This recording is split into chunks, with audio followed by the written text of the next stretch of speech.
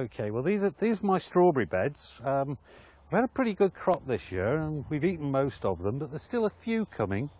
Unfortunately, the slugs have been at them, and this is typical slug damage on a strawberry. You can see they've nibbled away there. So slugs are a problem for all growers, and it's what to do about them.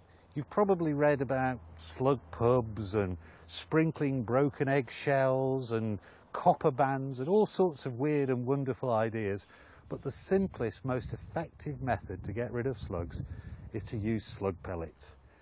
Now, a lot of people have got a valid concern with the standard slug pellet, which contains a chemical called metaldehyde. And the reason they're concerned is that if the slug eats the metaldehyde pellet and dies, a passing bird may eat the slug, or the pet cat could come and eat the pellets and obviously will be poisoned.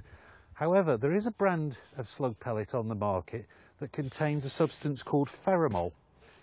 And pheromol is perfectly safe for wildlife, it's perfectly safe for your pets, and best of all, it actually seems to be better than metaldehyde. It lasts longer if there's showery weather, the pellets don't disappear. Now, they're slightly more expensive than the metaldehyde ones, but there again, if you use slug pellets properly, then they shouldn't cost you a lot. Most people go wrong because they throw handfuls of them around, and you don't need handfuls. You only need a very small amount. The pellets themselves attract the slugs to them, so rather than throwing a big handful, just a few little pellets there, and scatter them thinly,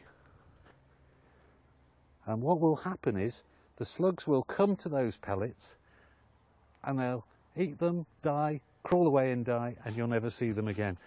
If all the slug pellets have disappeared overnight, you know you've got a real slug problem and you need to use them again.